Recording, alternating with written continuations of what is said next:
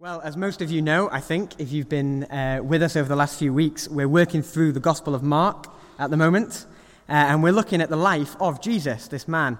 And Mark really is like a master painter.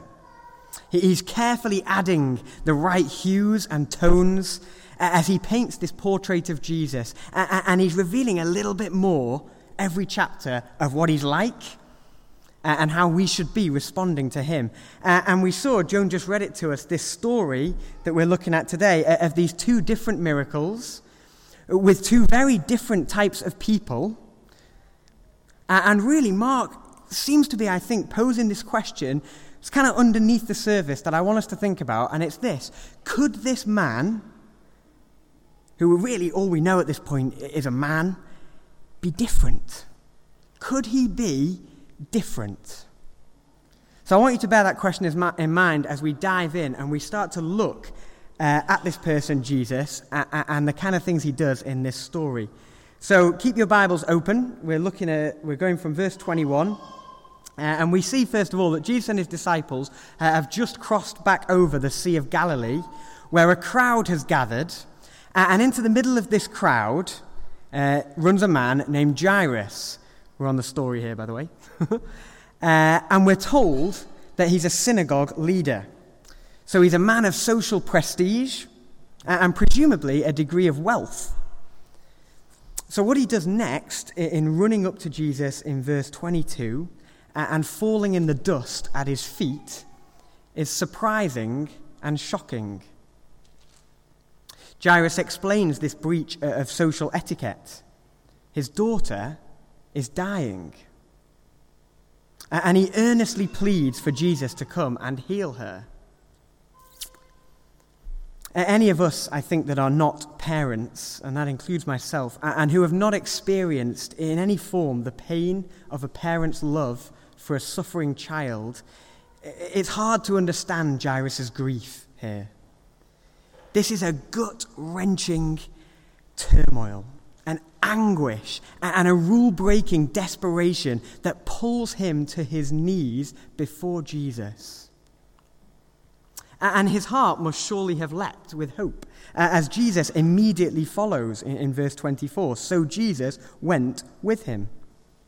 But the narrative is immediately interrupted by the appearance of this woman, whom we're told has been subject to bleeding for 12 years.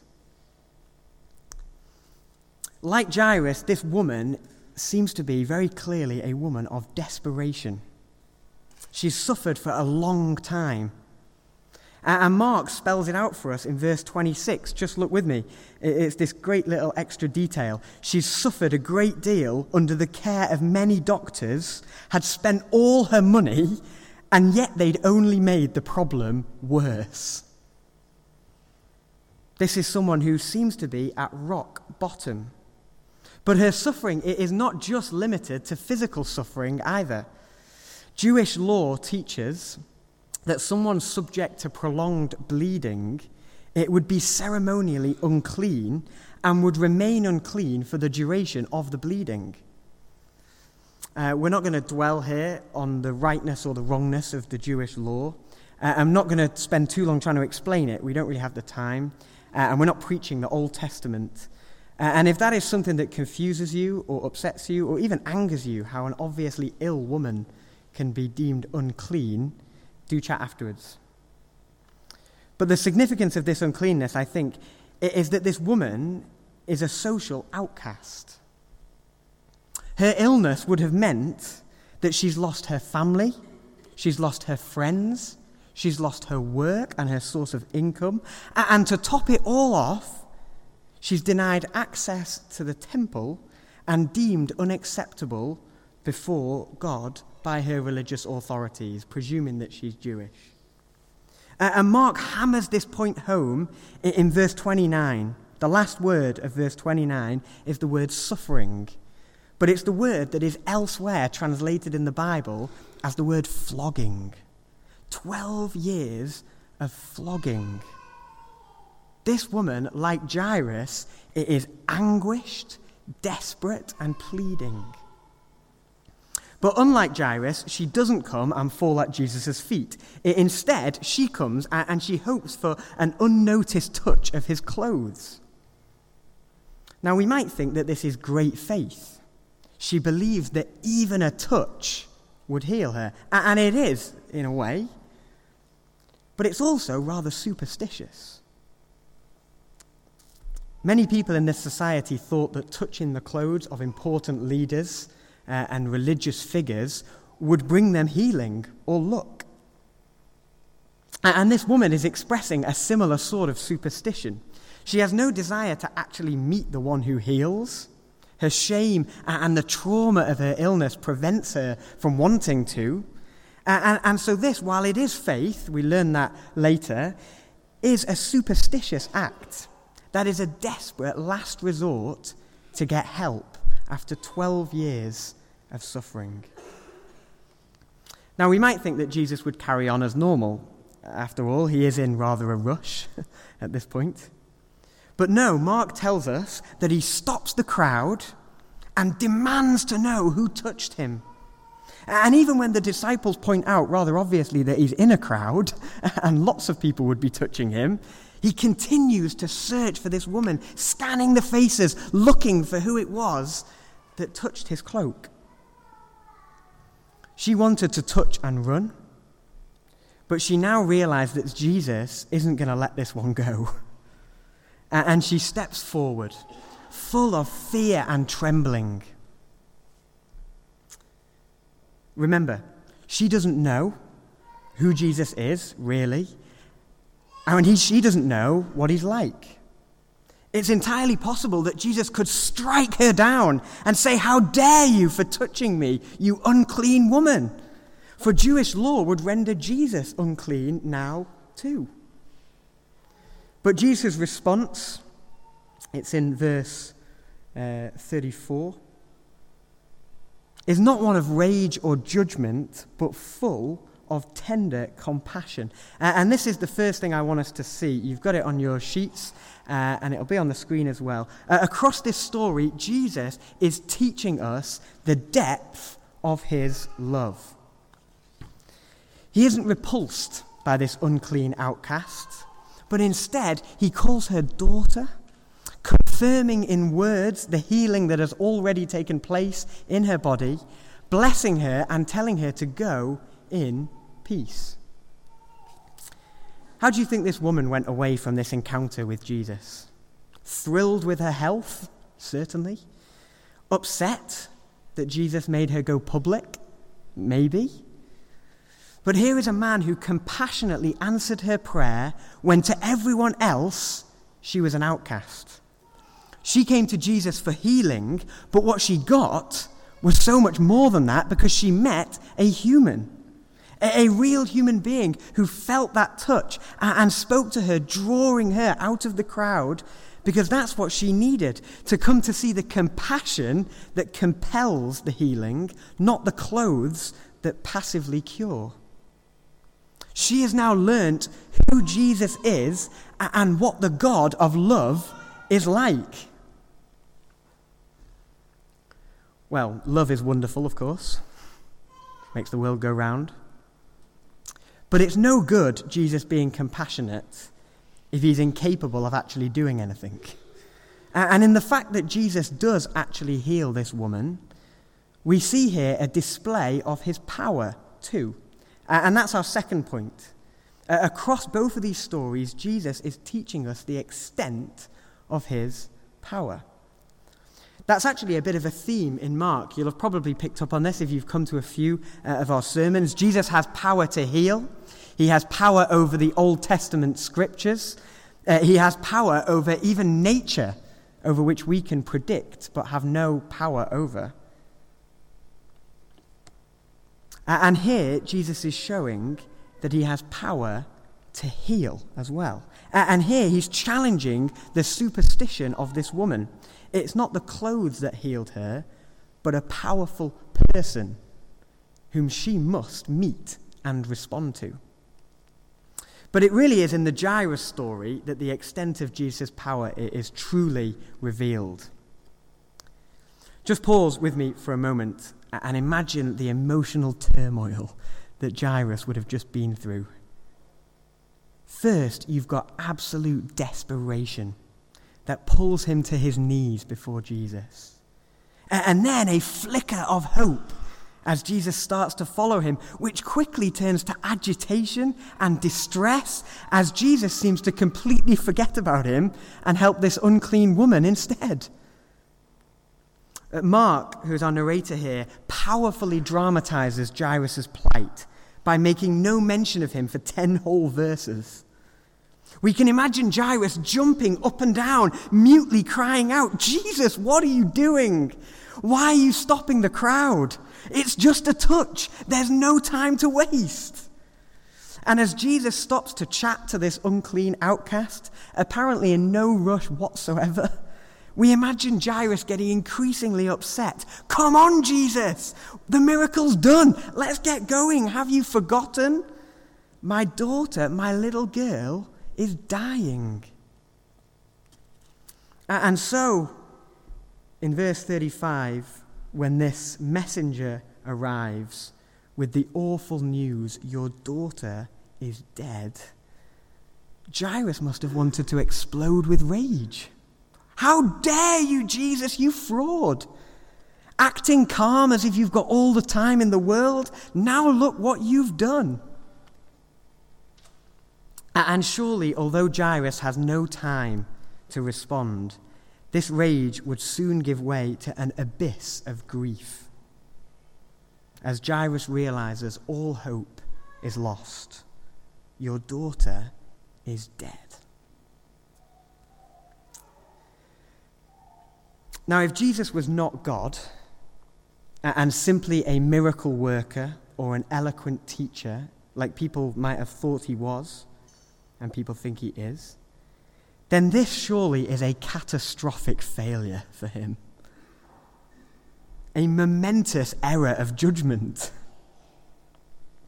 But Jesus is not just those things, and overhearing or ignoring this conversation with Jairus, he doesn't allow him to explode with rage or crumple with grief. He simply says, "Don't be afraid, just believe," in verse 36.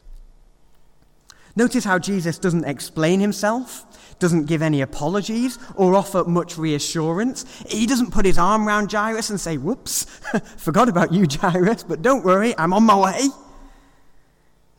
He just says, "Believe." In effect, Jesus is telling Jairus to trust in his power. Now, Jairus could reject Jesus at this point. He could say, "She's dead. Get lost." But he doesn't. He doesn't know what's about to happen, but he does know what's just happened. And he's just witnessed the tender compassion and the healing power of Jesus right before his very eyes. And he knows that when he's commanded to believe, he's commanded to believe not in an abstract thing, but in the Jesus he's just witnessed.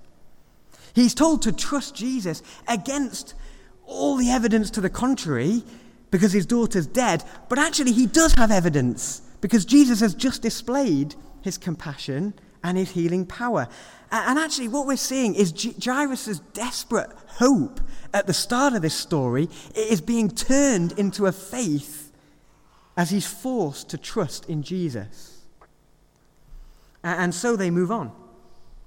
And as they get closer to Jairus' house, they come across the professional mourners. These were people who were hired to mourn for people who had died. And Jesus informs them that this girl is sleeping just over the page. He's speaking metaphorically, of course. Her death is temporary to Jesus, but that is an outrageous thing for him to say. For no one ever has death ever been temporary. And as Jairus walks with Jesus here, he starts to twig what Jesus has got planned, and it breaks the boundaries of his reality. Death is death, Jesus. And quite understandably, the professional mourners in verse 40 laugh. A sick, hollow laugh, I imagine, What kind of misguided fool thinks that death is just asleep? Well, Jesus gets rid of them. He puts them all out. And the narrative zooms right into this girl's bedroom, to this incredible scene where Jesus takes this little girl by the hand, the second time in this story that he's been rendered unclean by a touch, and he speaks to this lifeless corpse with unbelievable tenderness. Little girl. The Aramaic is really little lamb. Get up. What compassion Jesus displays in the way he speaks to this child here. And what audacity to command a dead corpse to arise as if it's only asleep. And what power Jesus displays when she does in fact stand up and start to walk around. In his portrait that Mark is painting, he's adding another layer here that we've not seen. We've seen power to heal, and we've seen power over nature. But here we're seeing that Jesus has power over the ultimate human enemy. No human has ever evaded, escaped, or outrun death. Despite that theme being the holy grail of myths and legends and literature. But Jesus has power over it with just a word. Or just a few words. And it's made explicitly clear to Jairus as the circumstances force him to wait for Jesus. Do you see that? Jesus is in command. Time is not a factor for him. Jairus came to Jesus for a miracle, but he got so much more. He got a resurrection. Now, incredibly, Mark doesn't actually give us really the reactions of Jairus and his family, other than that they were completely astonished, understandably so. And neither are we given the reaction of this woman who was healed. We don't know whether they became Christians, started going to church, lived with Jesus as Lord. The spotlight consistently moves away from them and on to Jesus, onto this enigmatic figure of power and compassion. As Mark is asking this question, could this man be different? In May 1977, a series of interviews between British journalist David Frost and former US President Richard Nixon were broadcast in America. I don't really know the story, to be honest. But Richard Nixon is considered in the public image as a somewhat morally suspicious leader, most often tied with the Watergate scandal. And there's one quote from these interviews as I was researching that stuck with me. Frost asks Nixon about the legality of the president's actions. And in the context of American national security, Nixon replies, well, when the president does it, that means it's not illegal. When the president does it, that means it's not illegal. Such a brazen admission of immorality from a former world leader kind of jars, doesn't it? We recoil from that a little. But there's something underlying those words that's even more worrying. The idea that one who is in power might be so blinded by his power that they don't even consider legality or illegality a distinction. That they think that doesn't even apply. Well, who knows about Richard Nixon? I don't know. You could go away and research it, and maybe you already have lots of opinions on that. But for many, those comments evidence a sad reality. Wherever you've got power, you've also got abuse of power, by definition. And it's not hard, really, to make a case. The Sepp Blatters, the Harvey Weinsteins, accusations against the church even, the MP expenses scandal, all of this seems to confirm that power and goodness, power and compassion, power and love are polar opposites. To be in power means to be ruthless. To have power means to forget one's morals. To display power means to trample on those you have power over. But this story does something remarkable. in that Mark presents here a picture of Jesus with great power to heal and resurrect. Greater power than anyone we've ever witnessed if we take this story seriously.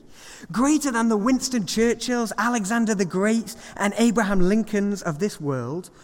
But at the same time, the tenderest compassion. To identify an anxious tug in the crowd and to hold the hand of a dead little girl. Could this man be different? But there's something even more remarkable going on here. We're scratching the surface.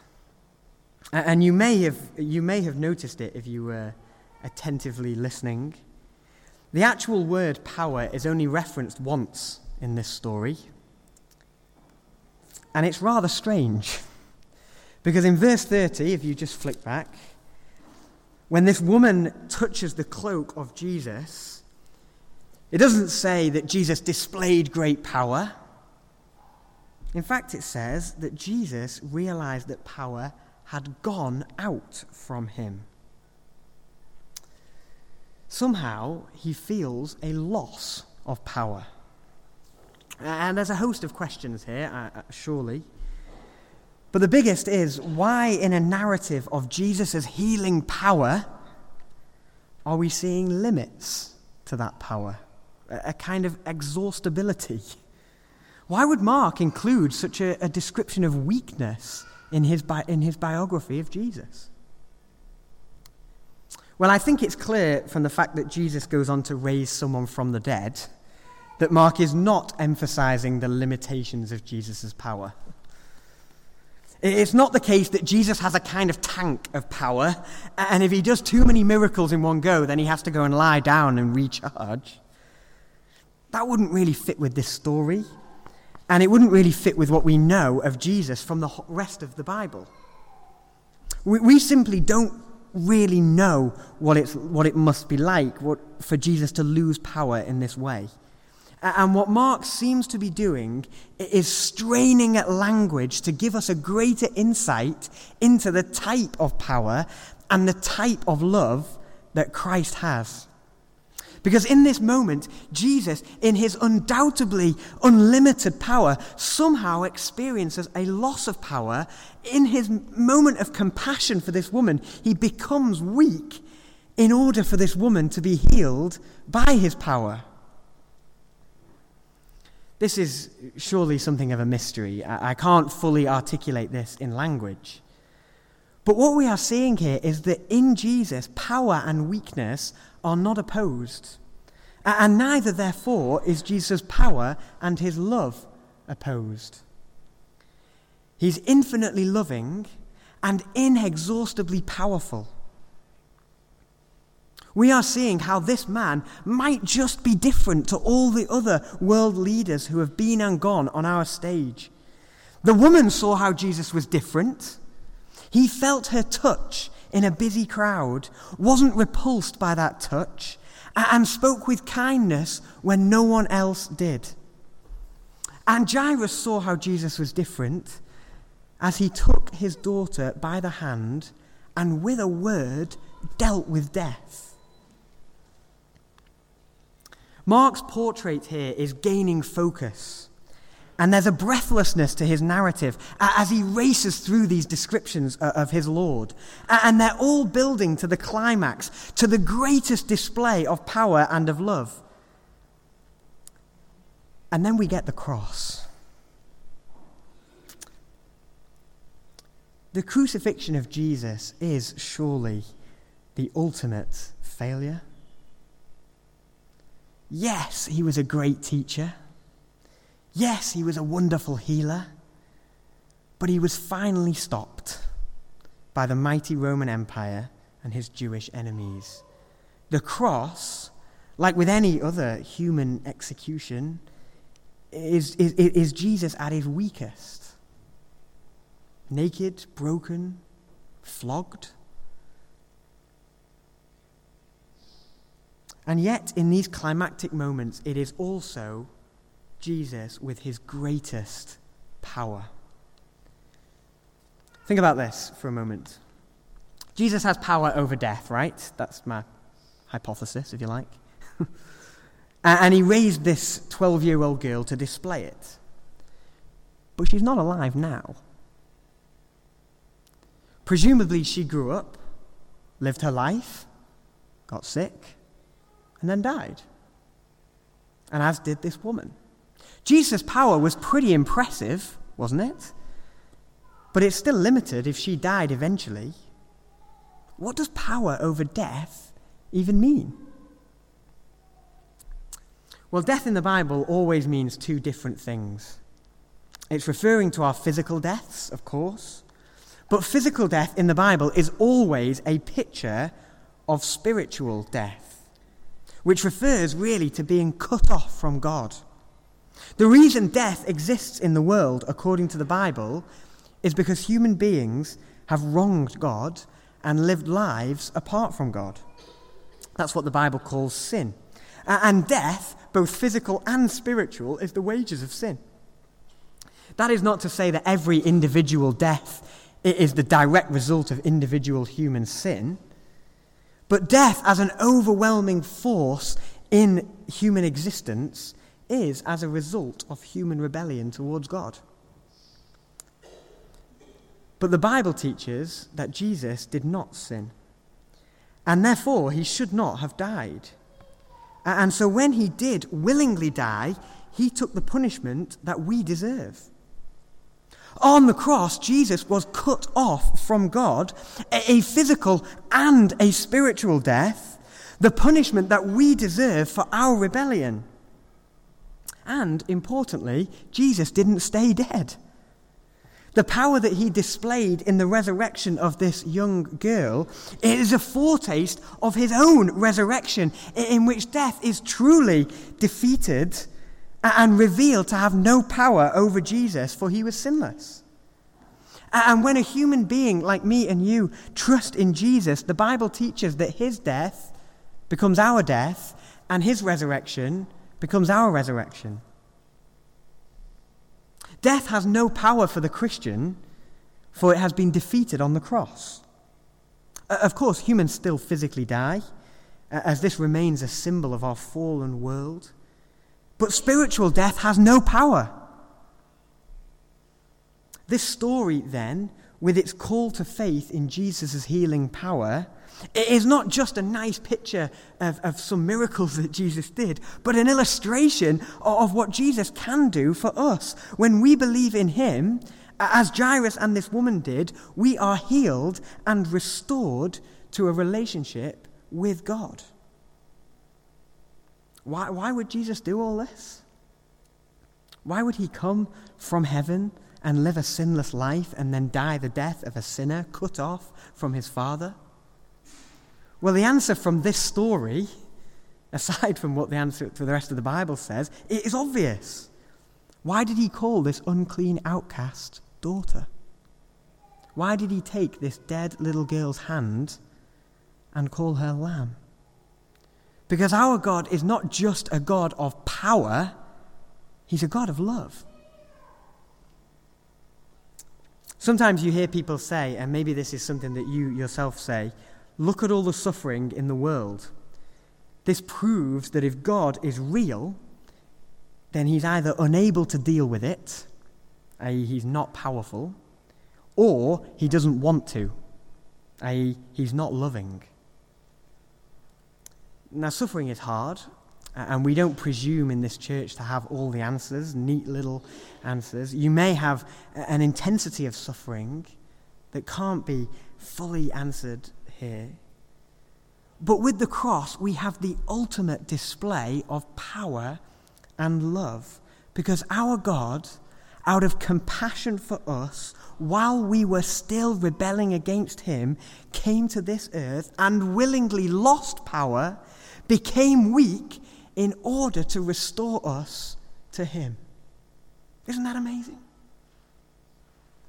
What this woman experienced in this story was healing power, but it wasn't a magic power like a rabbit's foot or a four-leaf clover. It wasn't a superstitious power, but it was a power connected to a person, a real person who loved her deeply, who felt that touch, who wanted to know her, and had power to heal her.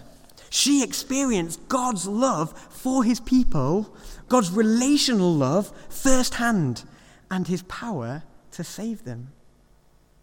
And likewise, what Jairus experienced here was a power way more than he was expecting. Resurrection power, not just healing power. Jairus saw a glimpse of the power that Jesus held over death to save the whole world because of his compassion. Are you seeing how those two things go together? Well, we don't dwell on either of these characters' responses, as we said in this story.